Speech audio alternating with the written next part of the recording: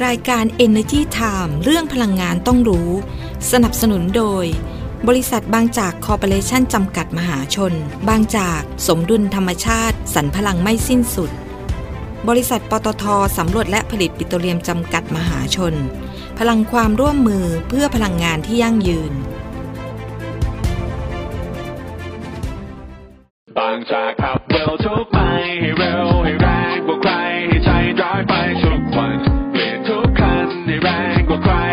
20 SE โบเท่านั้นปล่อยให้โลกหมุนช้าไปไม่ต้องให้ใครตามทันอัพเวลรถของเธอและฉันไม่แพ้ใครอัพเวลรถให้แรงเร้าใจบางจาก E20 S Evo เพราะวิกฤตโลกร้อนรอไม่ได้อีกต่อไปปตท.สผ.ขอเป็นหนึ่งพลังในภารกิจคืนสมดุลสู่โลกใบนี้เพื่อมุ่งสู่เป้าหมายการปล่อยก๊าซเรือนกระจกสุทธิเป็นศูนย์ภายในปี 2050 ด้วยแนวคิด EP.10 เพื่อหยุดเลี่ยงลดชดเชยการปล่อยก๊าซเรือนกระจกในทุกการดำเนินงานของเราให้คำมั่นมาร่วมฟื้นสมดุลให้โลกไปด้วยกันบริษัทปตท.สำรวจและผลิตปิโตรเลียมจำกัดมหาชนพลังความร่วมมือเพื่อพลังงานที่ยั่งยืนสวัสดีค่ะขอต้อนรับเข้าสู่รายการ Energy Time นะคะในวันอังคารที่ 6 กุมภาพันธ์พุทธศักราช 2567 อยู่กับดิฉันกัญญาเลยค่ะวัฒนะค่ะต้องขอต้อนรับทุกท่านนะคะสู่รายการ Energy Time นะคะก็มาเจอกันอีกแล้วนะคะในช่วงบ่ายนะคะทุกวันอังคารแล้วก็วันพฤหัสบดีแบบนี้นะคะก็มาพูดคุยกันเนาะมาเป็นกำลังใจให้กันนะคะเกี่ยวกับเรื่องพลังงานนะคะก็ถ้าอยากจะรู้เรื่องไหนเนี่ยก็ลองส่งข้อมูลมานะคะลงมาสอบถามกันดูว่าอยากจะรู้เรื่องนี้มีรายละเอียดไหมก็จะไปหาข้อมูลมาให้นะคะแต่ว่าหรือว่าเรื่องที่เราพูดคุยกันอยู่นะคะก็อาจจะมาแสดงความคิดเห็นกันนะให้กำลังใจกันพูดคุยเป็นเพื่อนกันนะคะก็วันนี้ยังไม่มีใครมาเลยนะคะก็รอแป๊บหนึ่งนะคะก็จะได้มีแบบว่าทุกคนมาให้กำลังใจกันแหมอยู่คนเดียวก็เหงาเนาะอยากจะมีเพื่อนพูดคุยนะคะก็วันนี้เองค่ะก็มีเรื่องพลังงานที่นำมาฝากกันแล้วก็ค่อนข้างจะน่าติดตามเพราะถือว่าเป็นเรื่องใหญ่เหมือนกันนะคะแล้วก็เป็นเรื่องที่ดำเนินการมาอย่างต่อเนื่องเลยทีเดียวหลายรัฐบาลหลายปีแล้วแต่ว่าก็ยังไม่บรรลุผลความสำเร็จแต่ว่าก็จะเริ่มมีความคืบหน้ามากขึ้นเรื่อยๆนะคะสวัสดีค่ะสวัสดีตอนบ่ายนะคะมาดูกันที่เรื่องของตอนนี้เองนะคะรัฐบาลไทยเนี่ยก็เตรียมเดินหน้าเจรจากับทางกัมพูชานะคะเพื่อผลักดันการผลิตก๊าซธรรมชาติด้วยกันนะคะโดยคุณเศรษฐาทวีสินนายกรัฐมนตรีและรัฐมนตรีว่าการกระทรวงการคลังนะคะก็บอกว่าในวันพรุ่งนี้ค่ะวันที่7 กุมภาพันธ์นะคะนายฮุนมาเนตนะคะนายกรัฐมนตรีกัมพูชาเนี่ยก็มีกำหนดการที่จะเดินทางมาเยือนประเทศไทยอย่างเป็นทางการค่ะโดยจะมีการหารือในเรื่องของพื้นที่ทับซ้อนทางทะเลนะคะระหว่างไทยแล้วก็กัมพูชาด้วยกันค่ะซึ่งแน่นอนว่าพื้นที่ตรงนี้นะคะเป็นขุมทรัพย์มูลค่าหลายล้านบาทเลยทีเดียวนะคะเพราะฉะนั้นเนี่ยควรจะพูดคุยกันเจรจากันตกลงกันให้ได้นะคะเพื่อยกระดับคุณภาพชีวิตความเป็นอยู่ของประชาชนทั้งในส่วนของทางไทยเองนะคะแล้วก็ทางกัมพูชาเองเนี่ยให้มีคุณภาพชีวิตเนี่ยที่ดีขึ้นนะคะซึ่งแน่นอนว่า1นโยบายนะคะสำคัญทางด้านพลังงานของรัฐบาลชุดนี้ก็คือการลดค่าครองชีพของประชาชนลดค่าไฟฟ้าลดค่าน้ำมันนะคะซึ่งแน่นอนว่าถ้าหากมีการเจรจาสำเร็จนะคะก็จะเป็นการพัฒนาพื้นที่ทับซ้อนร่วมกันได้นะคะแล้วก็แน่นอนว่าจะช่วยลดการนำเข้าก๊าซธรรมชาติหรือว่า LNG นะคะพร้อมกับเป็นแหล่งก๊าซธรรมชาติแห่งใหม่เลยทีเดียวนะคะที่จะสามารถผลิตก๊าซธรรมชาติเนี่ยป้อนเข้าสู่ประเทศในการพัฒนาการผ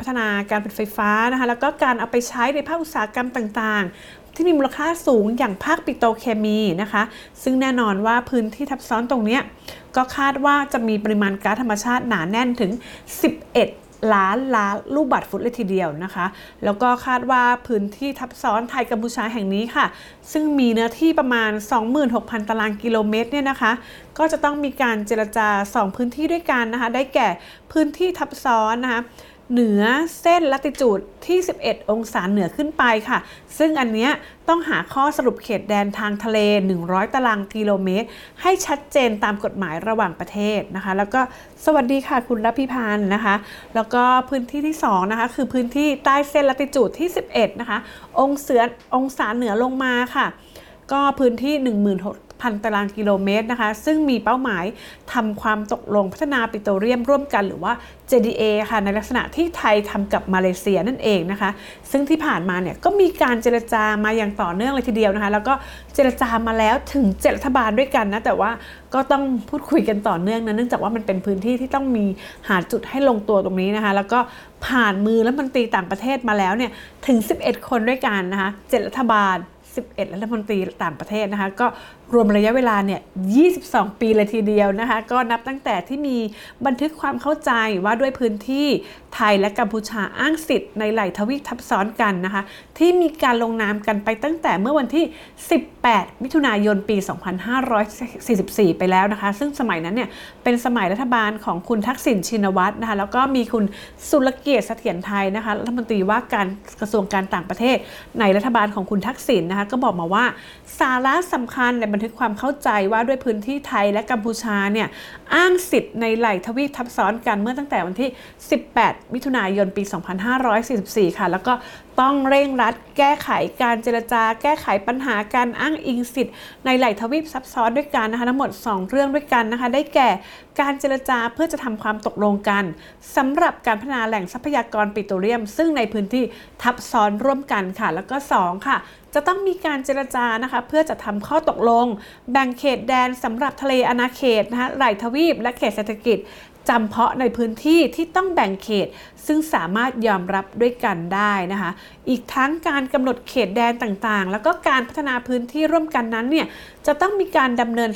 ทำข้อตกลงไปด้วยกันไม่สามารถแบ่งแยกได้นะคะจะหยิบยกเฉพาะการแสวงหาประโยชน์จากแหล่งทรัพยากรปิโตรเลียมขึ้นมาเจรจาก่อนแล้วมาเจรจากำหนดเขตแดนที่หลังเนี่ยอันนี้ทำไม่ได้นะแล้วก็ต้องมีการตั้งคณะกรรมการร่วมด้านเทคนิคไทยกัมพูชานะคะเป็นกลไกในการที่จะมาเจรจาร่วมกันนะคะซึ่งอันนี้ก็ต้องมีการเจรจาหารือกันให้ข้อยุติเนี่ยเป็นไปในทางที่ดีที่สุดนะคะสำหรับทั้ง2ประเทศนะคะในขณะที่คุณประเสริฐสินสุขประเสริฐนะคะปลัดกระทรวงพลังงานบอกว่า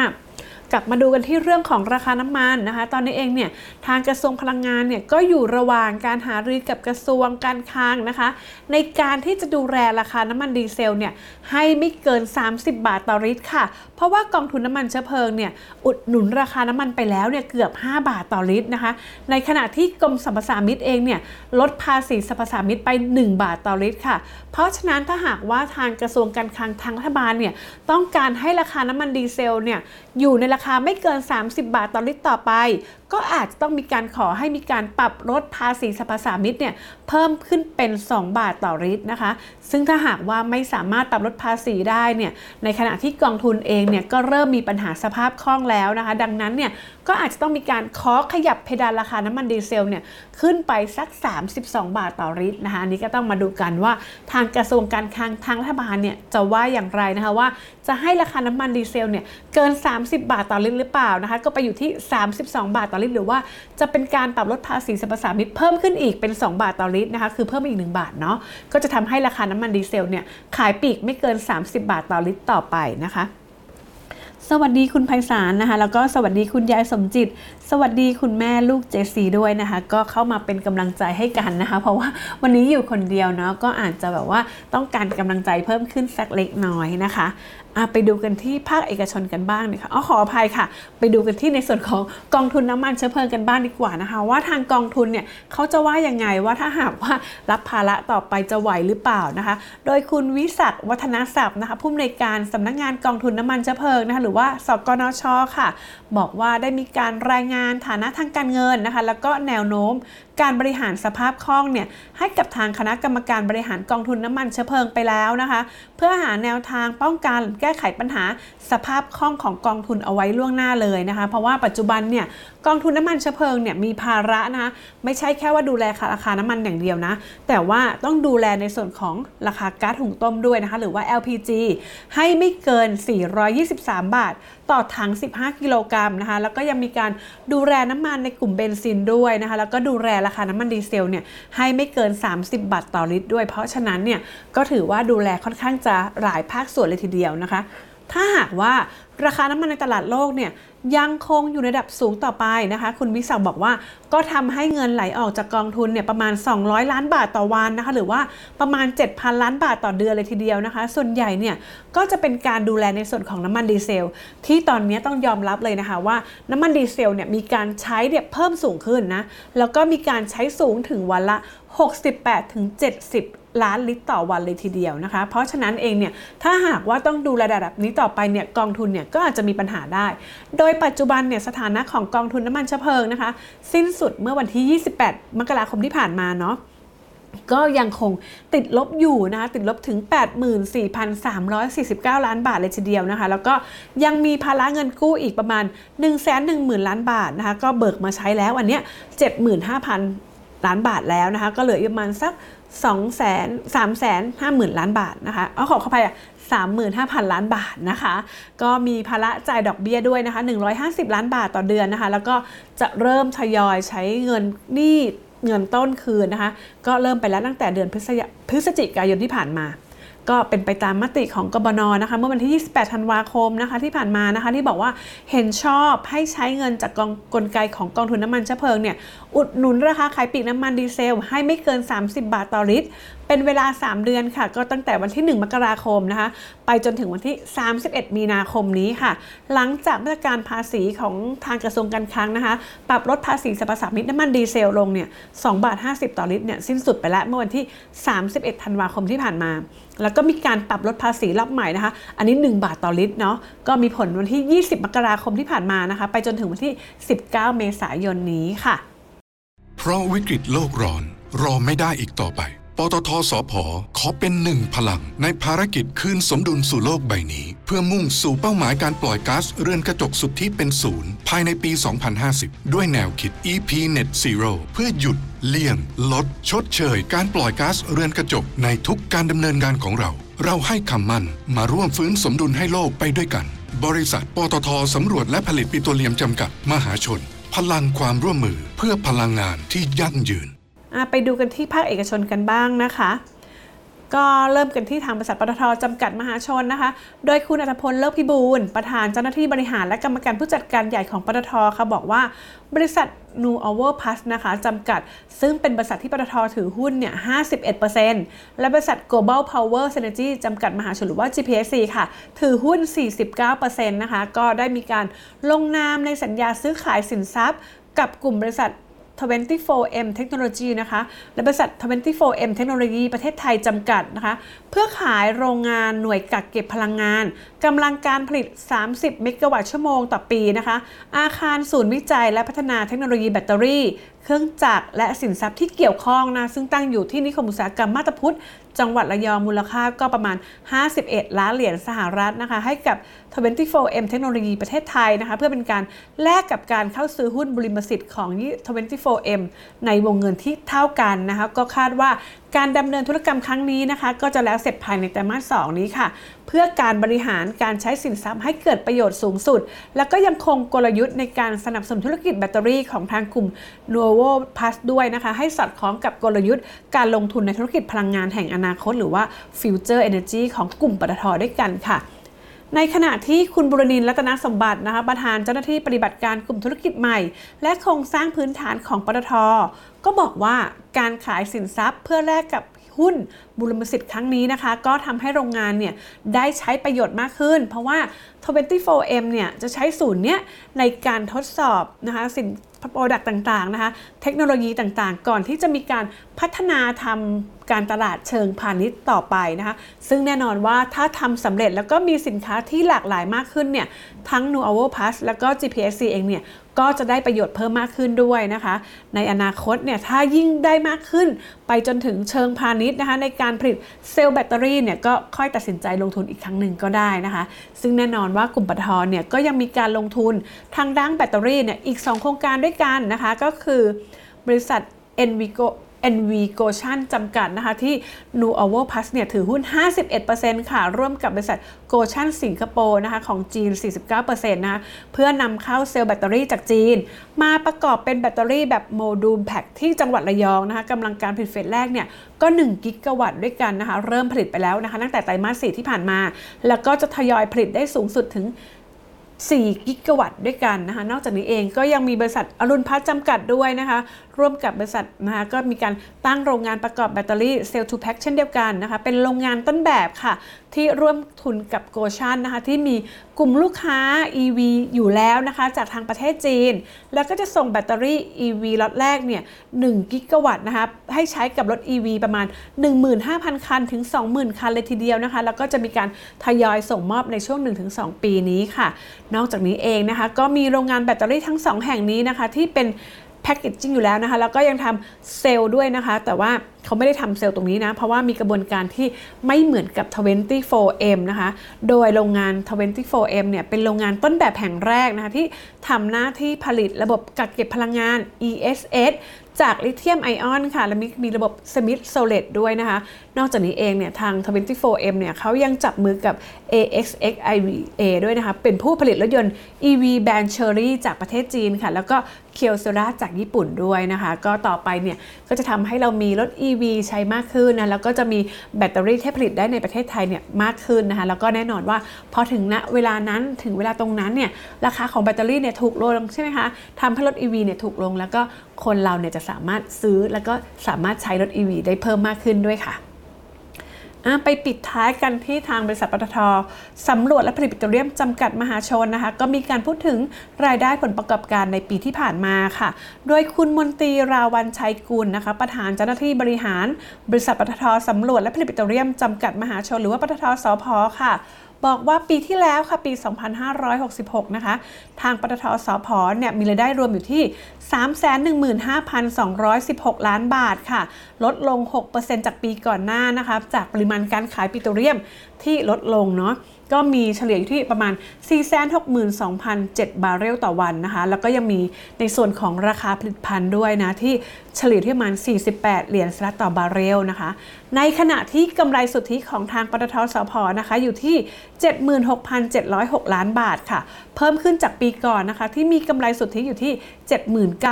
7,901 ล้านบาทค่ะเพราะว่ามีรายได้มีรายจ่ายนะคะจากรายการที่ไม่ใช่การดำเนินงานปกติเนี่ยลดน้อยลงก็มีการบริหารต่างๆให้รายจ่ายลดน้อยลงเนาะในขณะที่ปีนี้เองค่ะทางปตท.สผ.นะคะก็ตั้งงบลงทุนเอาไว้ที่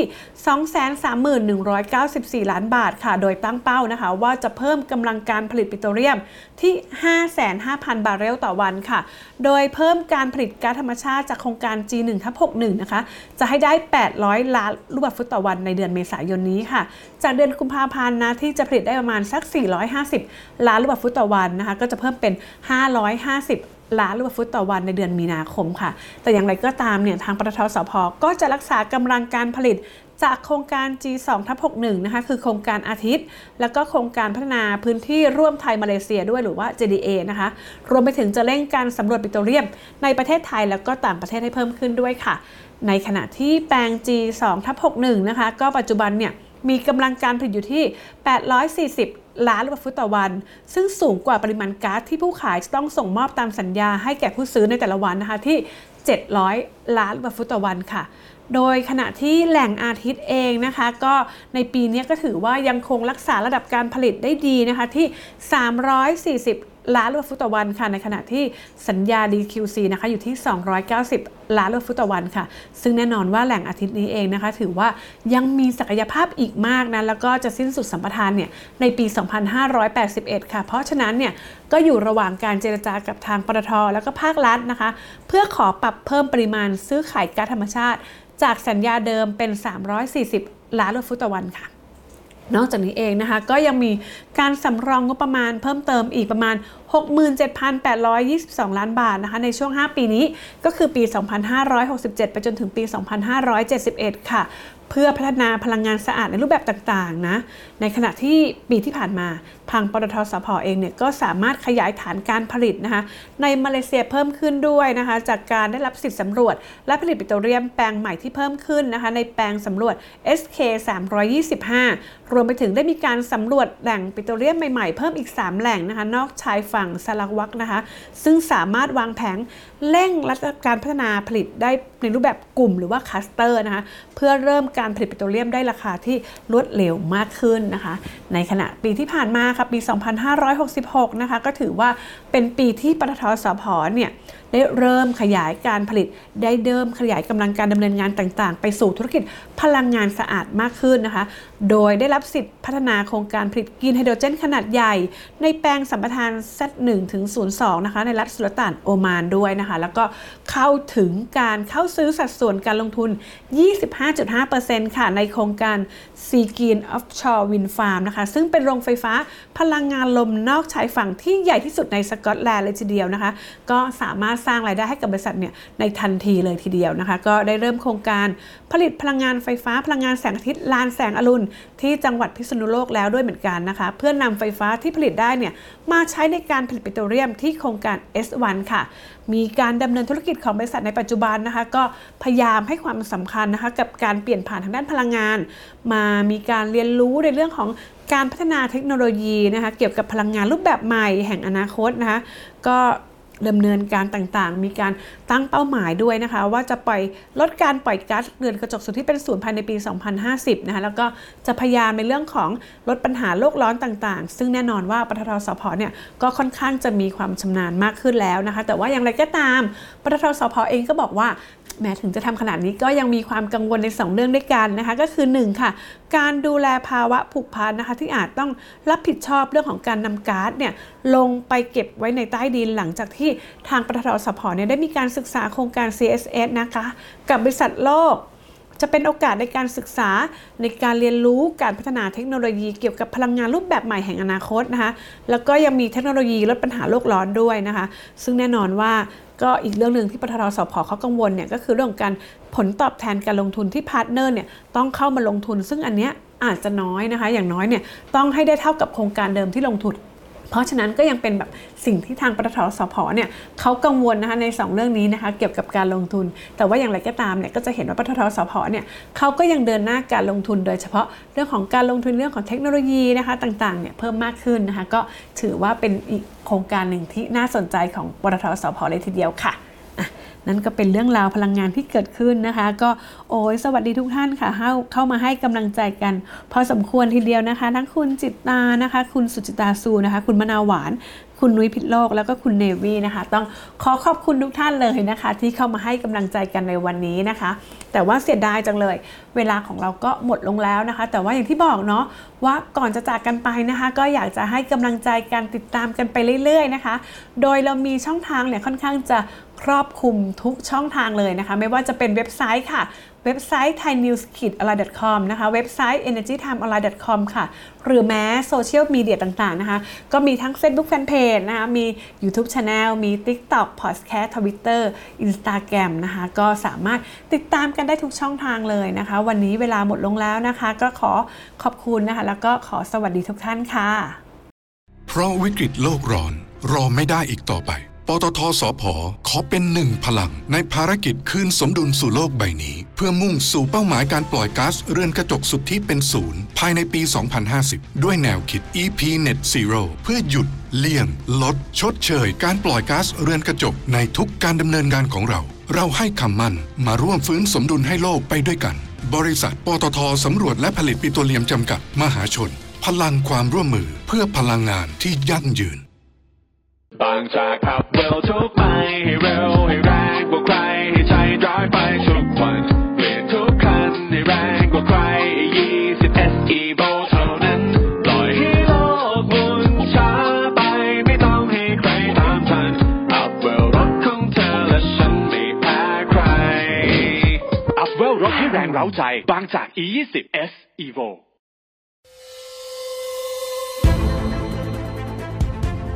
รายการ Energy Time เรื่องพลังงานต้องรู้สนับสนุนโดย บริษัทบางจากคอร์ปอเรชั่นจำกัดมหาชนบางจากสมดุลธรรมชาติสรรพลังไม่สิ้นสุดบริษัทปตท.สำรวจและผลิตปิโตรเลียมจำกัดมหาชนพลังความร่วมมือเพื่อพลังงานที่ยั่งยืน